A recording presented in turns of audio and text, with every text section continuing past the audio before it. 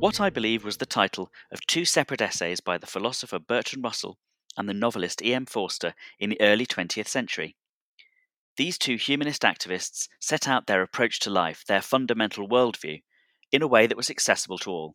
I'm Andrew Copson, Chief Exec of Humanists UK, and in this podcast I'm talking to humanists today about what they believe, to understand more about the values, convictions and opinions they live by.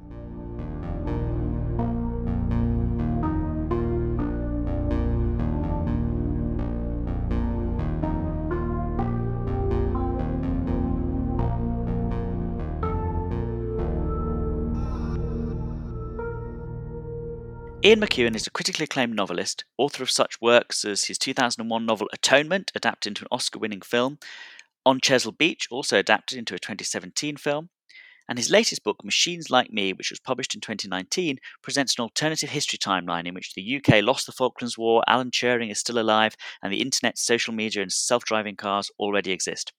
In 2000, he was awarded a CBE, and most importantly, he's a long-standing patron of Humanists UK. Ian, thank you for joining us. Well, a real pleasure to be here. You're a novelist, teller of stories, and I've often heard it said that every novelist is at least a little bit humanist, has to be, in order to be interested in other people, get inside their heads, connect with them and so on. Why are you a novelist? What took you in that direction? Well, I mean, I'd go a little bit further and say that novelists are primarily humanists in that they have adopted or signed up to a form that I think is fundamentally secular. I mean, there have been religious novels. Henri de Montholon, I suppose, is most famous. Graham Greene, the more modern example. And actually, it doesn't work having a deus ex machina in the plot. And I think really, it is a form that grew out of the Enlightenment, really got going in the 18th century. Richardson, Fielding, Jane Austen do not have much recourse to religion, and they do rather wonderfully, I think, examine current values by a kind of general human standard. So in that respect, the novel resonates very well, very easily for me. I feel easy within the form.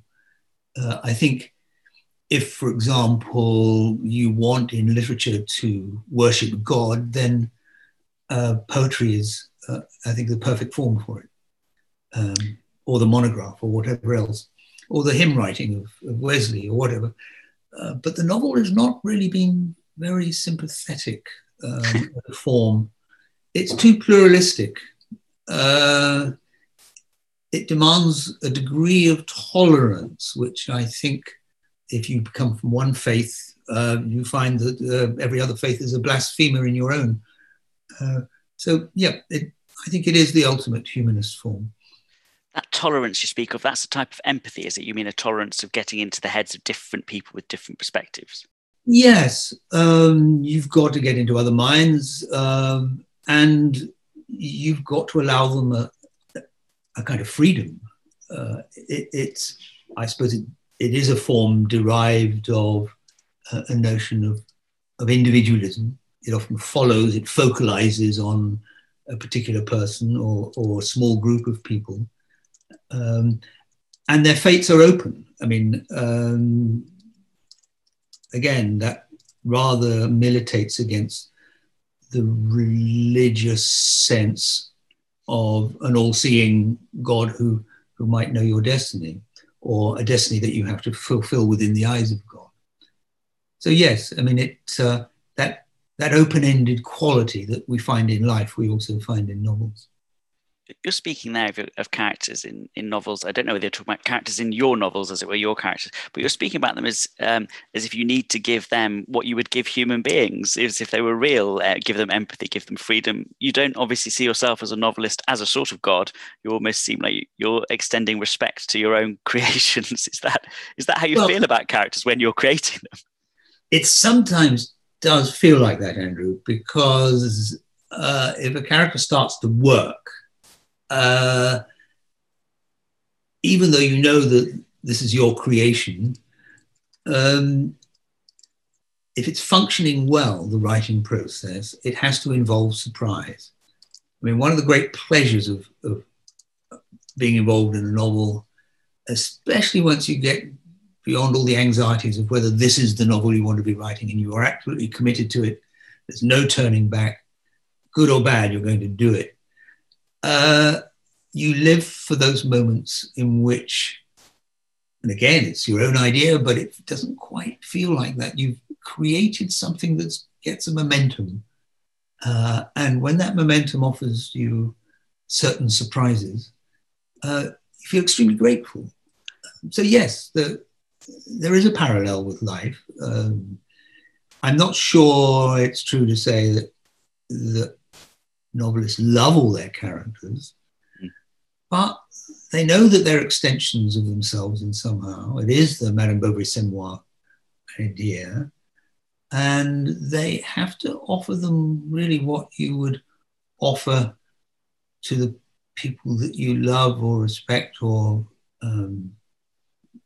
feel great affection for in life. Yeah. Like a child? Is that like a child? You're sort of no, they're more than children. Right. They've got more agency than children, I think.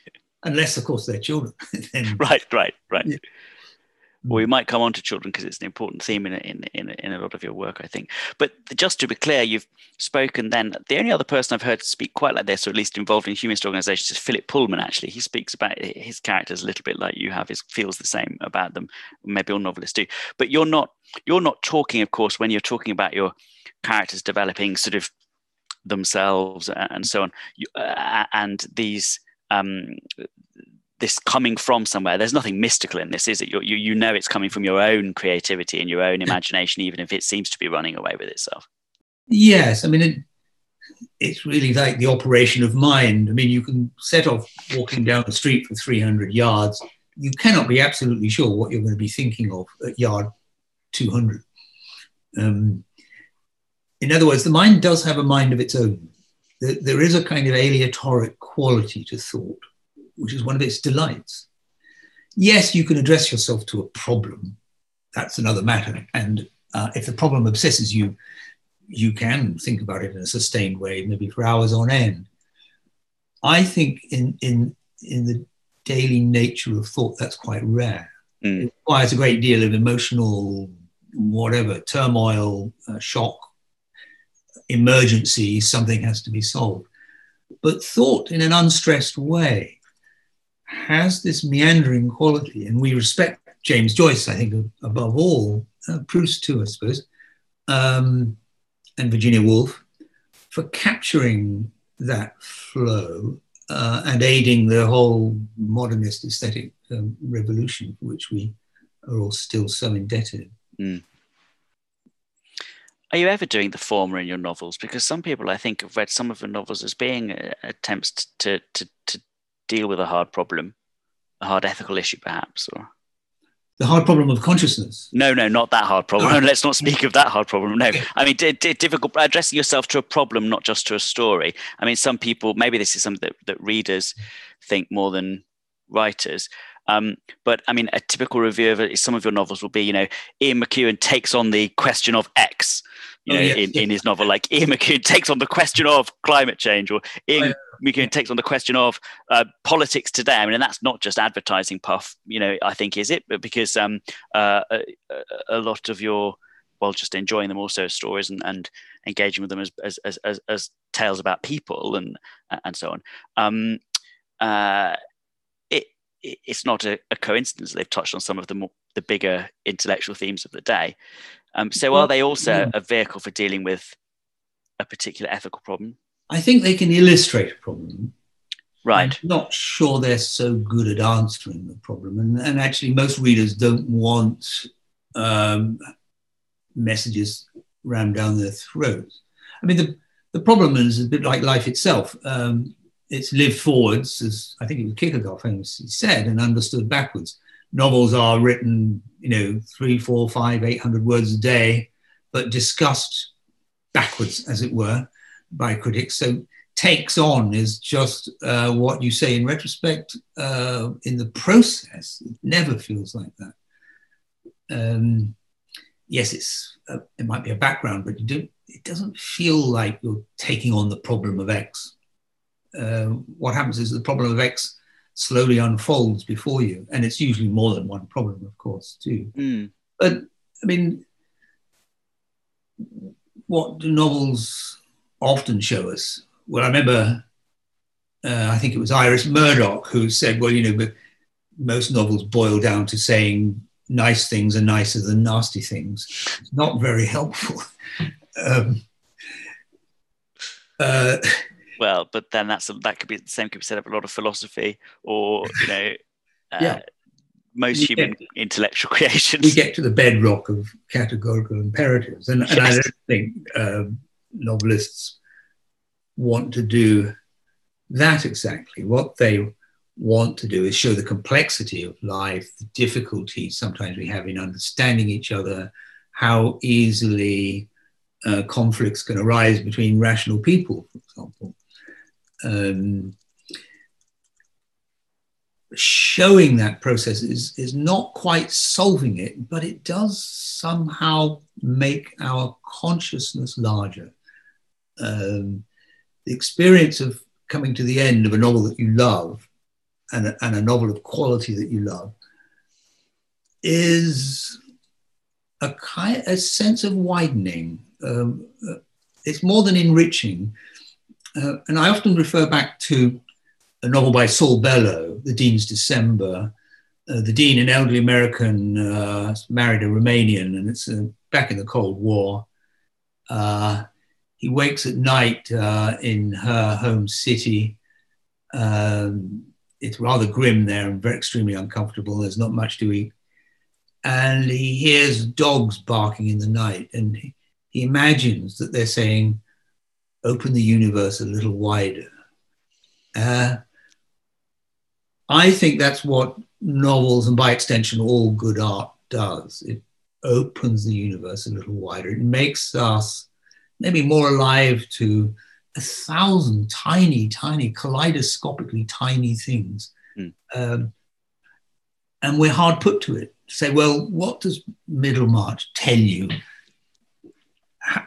with respect to how to behave? Very hard to say that, except to come back to Iris Murdoch's wonderful reduction to absurdity. Nice things are nicer than nasty things.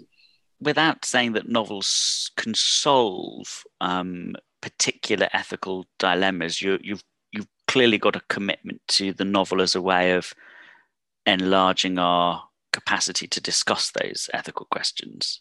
Yeah. And that's a function of the novel, you think? Or your novels, anyway? Well, one function. I think one function, yeah. One of it's to give pleasure. We mustn't... Of course, that's the best one, yes. Touch with the pleasure principle. I think that's fundamental. Something about... Well, it is, as I think, of course, Henry James described it as the book of life, and others have used that phrase. It parallels life, especially interior life, but not only interior life, more closely, I think, than any art form. It's had many, many competitors. Its death has been predicted many times, yet it still has the ability to unfold for us what it's like to be a person in a time, in a place, a thinking person or a feeling person, the range of emotion, the range of thought, what it's like to be there. And of course, we sit down now to 50 episodes of some enormous television series, and we're very wrapped up in it. But we can never quite cross that barrier to, however gifted actors might be and screenwriters, we never can quite cross that barrier to be inside someone else. And it's in that respect, I think, that modifying of sensibility, that adding in so many myriad different ways opens up the universe a little wider. That's interesting, isn't it? I've never thought of that, actually. However wrapped up I've been in a television series or immersed in it, even in something like Star Trek with its own sort of universe, you're right, I've never felt I've been another person. Whereas, of course, in a novel, I often have. I've felt like I can be that person. Exactly. Yeah.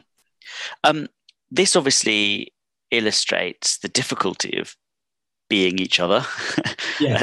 at all. And you mentioned a moment ago that one of the things the novel did was help us to some extent, maybe not overcome, but certainly understand the difficulty we have in understanding each other. Yes. Is that something that you're moving slightly away from the novel, although it was the novel that got us into this? A big problem, do you think, in the world today, or has it always been in the human condition, this difficulty in understanding each other? Oh, I think it's right there in the human condition. I don't think it's peculiar to today. I mean, literature generally has examined all kinds of human conflict, whether it's physical violence or simply the ways in which people misunderstand each other and fall out. It was, in fact, that religious novelist I mentioned, Henri de Montalon, who famously said, happiness writes white. Most novelists are not going to give you 384 pages of happiness. If you want happiness caught at the moment, we turn to poetry, to lyric poetry. We can find some of the most sublime expressions of someone enraptured by a landscape or by being in love. You'll get moments of that in a novel, but typically a novel chases characters through time, and it is not given to the human condition to be in a state of constant ecstasy, much as we might love to be, or maybe in our adolescence expect, but it doesn't happen. So we rise and fall and rise again, and novels are very good at charting that. But then so too is drama, so too are television series and so on. That's not unique. So yes, when we read of Homer, we read of spectacular heroism and battles, but we also read of that famous moment when Odysseus comes home to Ithaca and Penelope doesn't recognize him. And they have a little marital spat. She tests him. He knows how the wedding bed is constructed. He did it himself. He's a great DIY man. And finally, everything's resolved. But across 2,700 years, we are seeing a very human moment. Not, sword-bearing Odysseus in a heroic saga, but a man who's slightly sulky that he's not been recognized. But, he's got a huge beard, he's very raggedy. We're living in an age where there's no photographs. And there are many suitors hanging around, and Penelope's quite justified in saying, "Who the hell are you?" Anyway, they make up. And it's, I think, quite an extraordinary moment in Homer that we can feel completely a full understanding of this little moment across huge barriers of cultural, technological, civilizational difference. So yeah, these moments, this charting of human conflict is really addressing fundamental issue of the human condition. They are beautiful, those moments. I remember the one in the moment like that for me in the Iliad is when Hector is, on the walls of Troy speaking to his wife, and everybody knows, because it's sort of the dramatic moment where it's going to happen, that he's going to die. And his infant son is alarmed at his helmet. And there's this wonderful line when they say, and Hector and his wife were laughing through their tears. Yes. And you know that moment, that when that happened, the sort of moment in our lives when that has happened, suddenly you connect with that human experience. No, that's a very good example. Yeah. But if that's the case then, and we can have such connections, why do you say that we have difficulty in understanding each other?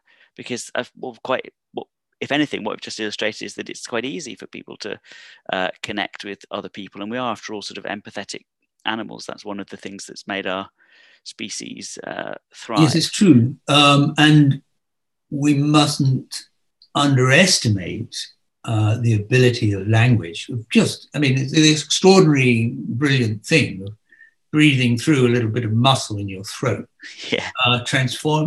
Transferring thought from your head to someone else's. And by extension, dragging a bit of metal dipped in ink across a page can also transfer thoughts from one head into another. It's all too easy to lose sight of this miraculous thing that we have, this invention of writing. But we do fall out. We do misunderstand each other. Often we might have conflicting interests. We know a lot more these days about how our emotional states affect our reason. Mm. So we might be completely convinced that we're being wholly reasonable, but we're not simply calculating machines. We have feelings, we have vulnerabilities, we carry around a kind of backstream of memory. You only have to look at the turgid language of a legal agreement between companies or countries or individuals, where they try to sort of cover every possibility of misunderstanding or deliberate misuse of another party. The language is totally stultifying because it's building up defenses against misunderstanding. So it's there. There's no way around it. And of course, across countries, across language, across cultures, it's all very possible. So but literature has always been drawn to these points of dissent. The novel thrives on it. It hasn't done happiness very well. The great exception, well, there are many, many exceptions, but in Anna Karenina, Levin, in the weeks leading up to his wedding, and then when they're married and out in the country, there are, I think, I don't know how many pages there are, maybe 100 pages of pure happiness before things exactly. start. It's happiness for a purpose, isn't it? To illustrate the. I mean, we can't be happy all the time, and the novels know that. But I think the novel I read recently, like many people, I turned to Albert Camus' La Peste. Yes, yes, sails through the roof. You don't turn to that novel for moments, for constant pleasure, and yet you read it with pleasure and with fascination.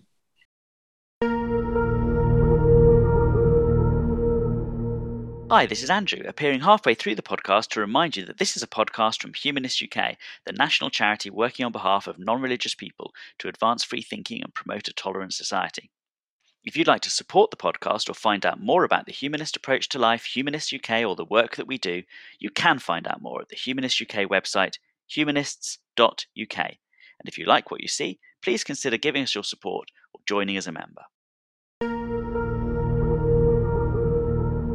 Do you make sense of things through novels, the novels that you read? I mean, obviously, you're clearly a great reader as well as a great writer. And I think a lot of novelists, aren't they, people who write novels are quite keen on reading novels. Think of E.M. Forster's lectures all about novels and his books about novels. And do you make sense yourself? Do you find yourself seeking to make sense of things through reading? Well, I mean, the first thing to say is I think practically all novelists came to the novel as readers. Of course.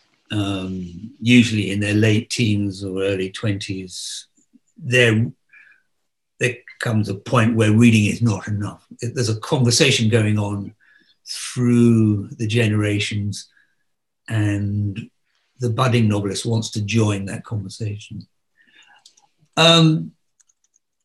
Yes, it's certainly one part of what I understand about the world. It's part of my mental furniture. I often find when I'm writing that all kinds of scraps of poetry and other novels drift through my mind.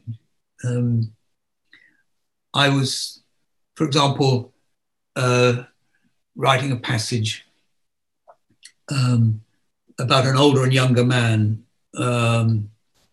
walking in the woods one day, and they both want to pee. They don't actually stand side by side, but I immediately thought of that rather wonderful passage at the end of Joyce's Ulysses, where Bloom and Daedalus take a pee shoulder to shoulder in Bloom's garden. We're back in Ithaca. In fact, it's the Ithaca passage. And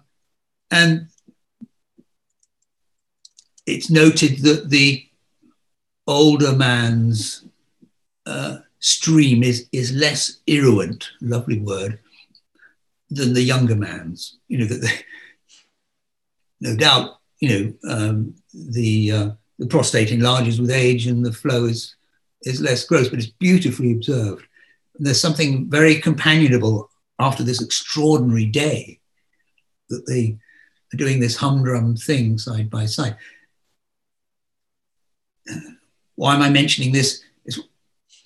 I can't send two men to pee in the woods without that flooding in. With that thing, yeah. So in the end, I thought, oh, well, in that case, I'll refer to it. There's no way around it. I once wrote a novel, Atonement, and I decided to let all those associations from other novels just flood in to the mind of yes. central character, Bryony. It's always there. All of literature sort of piled up on the back. We just like Newton said of scientists, we stand on the shoulders of giants. Methods and techniques of novel writing have been refined over the years. Free indirect style, whereby you refer in your description in a third person, but you change that, you mold that third person description to the mind, the feeling, the thoughts of a particular character. It gives you extraordinary freedom. The French like to claim it to Flaubert, but there are plenty of very good examples in Jane Austen. It's quite a complex matter to read it, and yet children, even in children's books now, it's just and it's instantly understandable to a child. Completely understandable, and immediately so. But it wasn't there before. You don't find it in 16th century prose. Similarly, learning, I think the 19th century taught us a lot about character, and all those wonderful characters in Flaubert, Dickens, Trollope inform us not only how to write characters, but also as readers how to think about character. So it does flood in, it does inform us. It does add up to a kind of worldview, which is very hard to state. Yeah. But it's always there. They're always in the present. That's the other thing. You might have read it 15 years ago, yes, novel, but it's in your present tense. It's part of the arrangement of the furniture of your thoughts. But that's true of paintings you've seen and admired. It's true for many of us, I think, in relation to music. Obviously an abstract form, but it carries such weight, not only of memory and association, but particular music that is important to you somehow consolidates a sense of self, makes it it's more definable somehow. Always there, always present. It sounds like you personally draw a lot of your identity from being part of that tradition, a living tradition, obviously an ongoing tradition of novelists. Is that right? Yes, it's not for nothing, I think, that many novelists study English literature or French or German literature at university.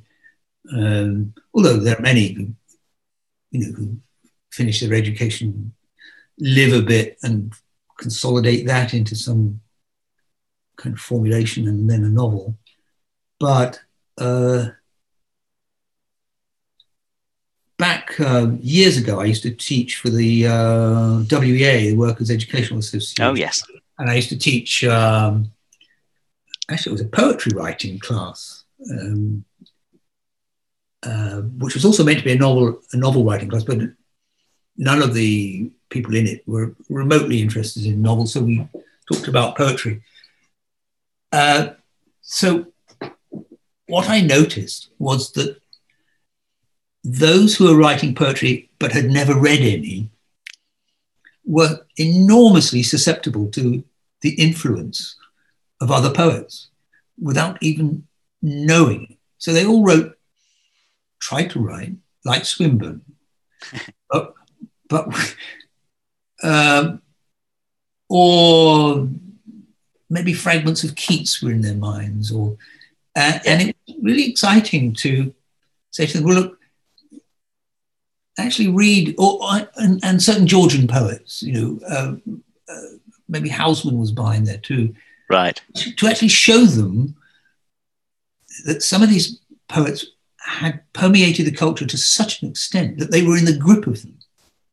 So the first task was to bring some of these poems into the class and read them, and then say, now start to make your own distance from these and see what happens. It would be wonderful to be one of those writers who is so permeated the culture that you don't even have to have read him or her to be writing like them. But it is extraordinary the extent to which the unread have absorbed a great deal and need to fight to sort of find their own way of doing things. So it taught me a lot, actually. That's interesting. I mean, that has a potentially very wide application, isn't it? What you're saying there about what you might believe about culture and the need to excavate and acknowledge and then understand and become distant from as a process of developing yourself from the culture, the wider culture that you're in. Is that the sort of thing you're talking about? Is that the process you're talking about? Is that something you're committed to for human beings? Not completely free. I mean, T.S. Eliot wrote this very famous and I think wonderful essay, Tradition and Individual Talent. We're in the culture, and we have to accept whatever we do, we can never escape a tradition. You can't just reinvent all of literature and suddenly pretend that it's not behind you. If you haven't read it, you're even more susceptible to it. That's mm-hmm. But you're not saying that in a way that you don't feel confined by that. You're not fatalistic about that. It sounds like you think there's great potential if you can acknowledge it, examine it, and then what? Move on or redevelop it, redefine it, transform it. What's the? But no, it's a resource above all. But you have to define yourself still in relation to it. I mean, and that was what was sort of wonderful, actually getting these students. When I say students, I mean these were people in their 50s. Yes, 60s. Yeah. I was 21.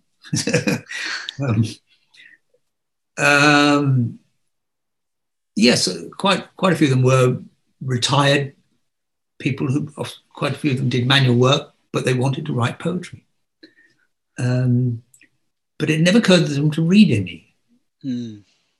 I think there's a particular problem for England. If you go to Scotland, or if you go to Ireland, you could be at dinner with ordinary people who've not been to university, left school at 16, but they know an awful lot of poetry.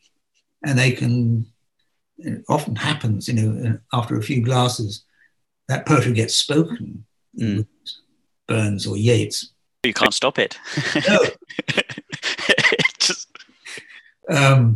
The only way you can stop it is to go out in the garden. Yes, that's it. Oh, to be a smoker. Yeah. Somehow that hasn't quite held together in England to the extent. I mean, there are obviously exceptions, but it doesn't hold together. It's sort of interesting. Like a lot of things, I guess. I mean, people say the same thing about folk music in England or folk dancing or other sort of things that people have. I've never been quite sure when the historic moment that if the generalization that you've said about sort of people in Scotland or people in Ireland is true, like since when has it been true? The assumption is always that it's a long inherited thing, but it could be a very recent thing. It could, like Irish music or Irish dancing, for example. It hasn't been going on unchanged for centuries. Well, it's something of an invention. Who knows? But yeah, maybe the Industrial Revolution cut us off. Yeah, maybe. That's a popular idea. I've read that. Advance. I remember being a student. I was sent. I had to spend a month in Spain learning Spanish. I went to Cordoba, and in the evening, I was with some groups of other students from Newcastle University, and we'd go with Spanish friends. And again, the wine would start to flow, and the guitar would come out, and it would be handed around among all the Spanish. And they would sing these wonderful songs, and they were not musicians. They were just students, but they knew their songs, and they all joined them, and they handed us the guitar. And there were a feeble attempt to sing some Beatles song, but people didn't know the words. And you know what we end up? I've never confessed this. We sang 10 Green Bottles. And I thought, what a self-indictment this is. It's oh no. When they were singing these love songs and celebrations of landscape. Anyway, and throwing in some harmonies too. Yeah. Well, we better move on from that swiftly. Yes. We don't want to expose that shame any further. One of the ways in which you're maybe a little bit different from other novelists, I don't know, is you've got a very strong interest in science. I think you must be the only novelist whose personal website has a section not just about novels and about stories, but a section entitled Science, where you've got various interviews and writing that you've done about science. I mean, of course, no one listening to this will think for a moment that fiction and science are somehow, completely antithetical. Of course, that would be a very sort of silly thing to think. But does one influence the other in your own work and thinking? I think it has, over the years, helped shape my worldview, and I would maintain it has shaped the worldview of practically everyone we've ever met, including the most deeply devout. Scientific thinking, the scientific mindset. Well, just that we know, for example, that the Earth goes around the sun. That took a while to get that established, and some pain along the way. We know now about the vastness of the universe. Again, it took scientific discovery. We know something about the paradox of either the world on a very large scale and the world on a very small scale. And most of us now at least know that the world of quantum mechanics is very antithetical to our common sense understanding, and much else. We know that germs exist, and that's how they spread disease, that spontaneous generation does not, nor does wickedness create disease. All these things had to be known, and they were generally delivered to us not by priests, but by scientists. More particularly, I suppose, yes, my sense of writing a scene between people has been informed to some extent by cognitive psychology, a little bit of neuroscience, although it's not awfully helpful neuroscience, at least at this stage, in understanding what goes on between people. But yes, it's in there. And then you mentioned thinking scientifically, or which is also thinking probabilistically. I'm fascinated by the nature of coincidence, of the random nature of events that can alter lives extraordinarily. But it's also a common everyday thing. How did our parents meet? Most of us are not derived from arranged marriages. And if you're mother had not stayed in and washed her hair and gone to the dance, she wouldn't have met your father. I mean, it's that. Or if the war had not broken out and your father had not been posted to so and so, or if you hadn't gone to the same college as or the same school as Mary, you never would have married her. It's almost too obvious to state, but how easily our lives could be other if you'd gone to another school or did taken a different job and so on. And I think, I know that's not quite what probabilistic theory is about, but that sense of the contingency of life, is always at the back of my mind when I'm writing. And in the last novel I wrote, Machines Like Me, I decided to go back a little bit and just sort of play with quite ordinary political events and just see how they could be somewhat different, often hinging on quite tiny things, like how easily we could have lost the Falklands War if the Argentinians had not, if they had primed their Exocet missiles properly. We could have been sitting ducks in the water, the fleet. This would have had enormous consequences for Mrs. Thatcher's political fate.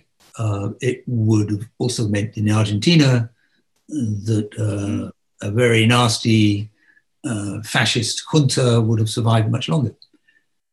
And all kinds of other things, social but also personal, would have changed for people.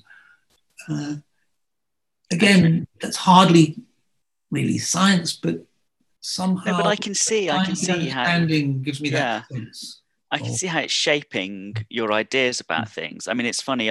Obviously, the Machines Like Me you just mentioned is sort of the novel where that's most obvious in terms of the universe that you've created. But I was thinking of Enduring Love when you first started talking about contingency and moments, and that's, I can see actually how being conscious of having a scientific view of how the world works, being conscious of the role of contingency and probability, and that does it obviously is important to you as a framing of stories. The pure chance of everything is sort of miraculous, really. Social life in that respect. It's a weird. You make it sound like almost a weird thing.